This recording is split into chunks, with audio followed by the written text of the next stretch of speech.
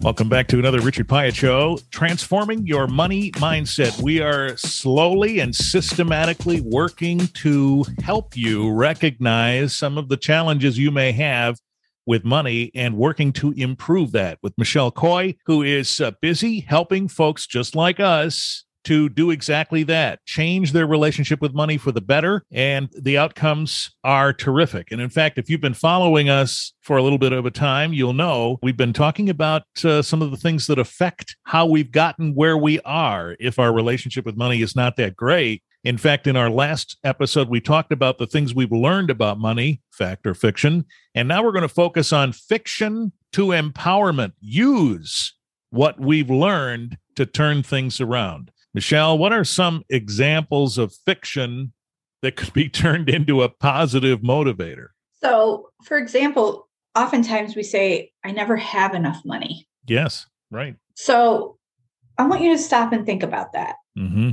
Enough money for what? What is the word enough mean to you? I presume it means different things for different people, but we say that in the moment, don't we? I mean, we Yes. see something we want. We don't have the money for it, or we know we shouldn't buy that if we do. And so we say, I just don't have enough money. Right. And you're also talking to your unconscious mind as well. When you use those negative connotations, like I never have enough money, then you start to look everywhere you go, you never have enough. And then you start questioning whether you are enough. Wow. It goes really deep, really quick, I know. Sure does. And it's how our talk is actually disempowering us. And if we could change the way we see and talk, we can change our mindset around money. So in the phrase, I never have enough money, you can change, I currently don't have the money yet. Yeah. So it's more positive in the sense that it's coming. I just don't have it yet. Yes. But of course, we should probably back that up with a plan, should we not? Yes. Yeah. So that's where you're going to come in and look at yourself and say, what do I need? So first, we need to make sure that we're covering our basic needs. Do we have enough to cover our shelter, our food, our clothing? And I'm not saying extravagant clothing either, because I know we got people that love to shop for clothing out there. Sure. And then from there, start planning for your future. In the last episode, we talked about your roadster. What does it look like for you to receive that roadster? Is this something that you want, say, 6 months from now? I know you want it now. However, if we put a plan in place, you could have it in 6 months. What are you willing to sacrifice in your current spending to receive that roadster? Right. And is there certain habits you need to change so that you can achieve purchasing that roadster in 6 months? Mm-hmm. I encourage you to start looking for gratitude as well.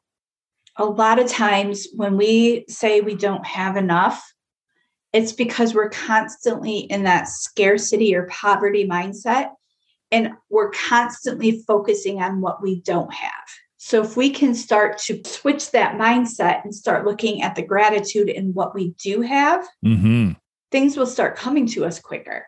We'll start seeing money coming in different forms. We'll start seeing our behavior changes because we are no longer focusing on what we don't have, which is causing us to have behaviors to purchase things that we maybe don't really need, instead of focusing on what we have, which will help us focus to get us where we want to go quicker.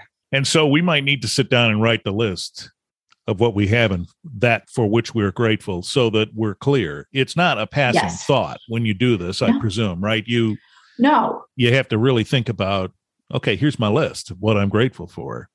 Yes. And I encourage my clients to actually start creating gratitude in the morning, because if you can start looking at what you're grateful for in the morning, your day becomes more positive. Sets the tone. Yeah. And it really changes the tone. And even go back and reflect at night. Maybe do 3 more before you go to bed. What happened today that I'm grateful for? Yeah. When you start seeing that gratitude, you start seeing all the things that you didn't recognize before. Mm-hmm. Somebody bought my breakfast for me yesterday. I'm grateful that somebody purchased the breakfast. I'm grateful that I got a front row parking spot. It's just little things like that. Somebody smiled at me and held the door. It's when you start seeing those little things that it can start becoming empowerment. And it's no longer looking at, I don't have enough. It's because you're actually looking at everything you're receiving. Let me ask you a related question. So we talked about shifting that viewpoint. That is to say, instead of looking at what you don't have, be grateful for what you do have. I also have witnessed the notion that some people will say, in conjunction with I don't have enough, I don't make enough. And secondly, I got to find some more money somewhere. I got to figure out a way to make more. And maybe that's not realistic. Maybe they're already working 60 hours a week. Maybe they don't really want to sell things they have to raise funds for something else they want. These are some of the things that sort of tick off in your mind when you start thinking about how can I get some more money quick, or I have to start a side hustle to make more money. Do you see people do that? And is that on the same level as saying I don't have enough money? It is, because oftentimes we're going after something because we don't feel like enough. So then all of a sudden we're not feeling like we have enough money. And so we're trying to create these situations in which we're trying to gather more money. However, it's going out just as quickly as it's coming in. Right. And it's continuing to put someone in that scarcity and poverty mindset. And if they can start seeing what's great, they're starting to shift. Oftentimes they're looking at work and I'm not making enough at work. Are you truly happy where you're at? Am I feeling passionate about what I'm doing? Because oftentimes it's that emotional void. You're not feeling enough. You're not receiving what you need for what you're receiving in your salary. And you may just be happy. So you're just constantly looking for something else to give you that happiness. Right.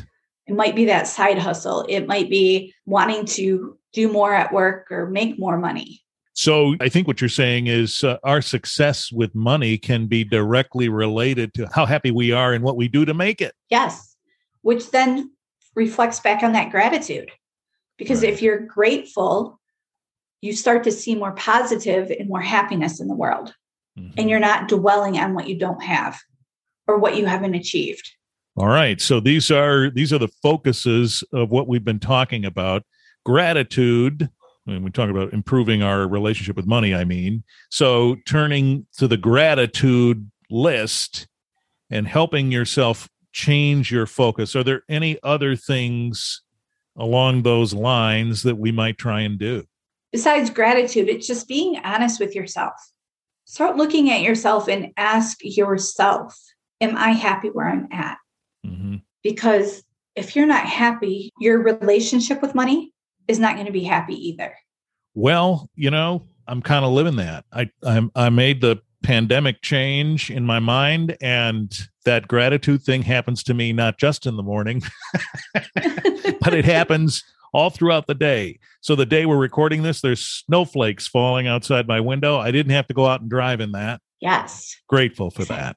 So it can be that little stuff, those little things that make a difference in terms of what makes us important. I know people who can't wait to go out and drive in that. So maybe that's the positive thing for them. So in the coming episodes, we're going to take this a bit further, and we invite you along. 2 new episodes every month. And so be watching for those. And also, if you have not indulged in the previous episodes that sort of have paved the way for where we find ourselves now, talking about fact and fiction to empowerment, and these things that happen in our mind that Michelle is working on us to change, you can find those. Just click the link in the show notes for this episode. You'll find our previous episodes on transforming your money mindset. You'll also find a link to Michelle's website. If you want to know more about how she can help you, you can look there and then reach out if you so wish. And then we'll continue to build on these foundations that we've started on transforming your money mindset in the coming episodes. Thank you, Michelle. Thank you, Richard.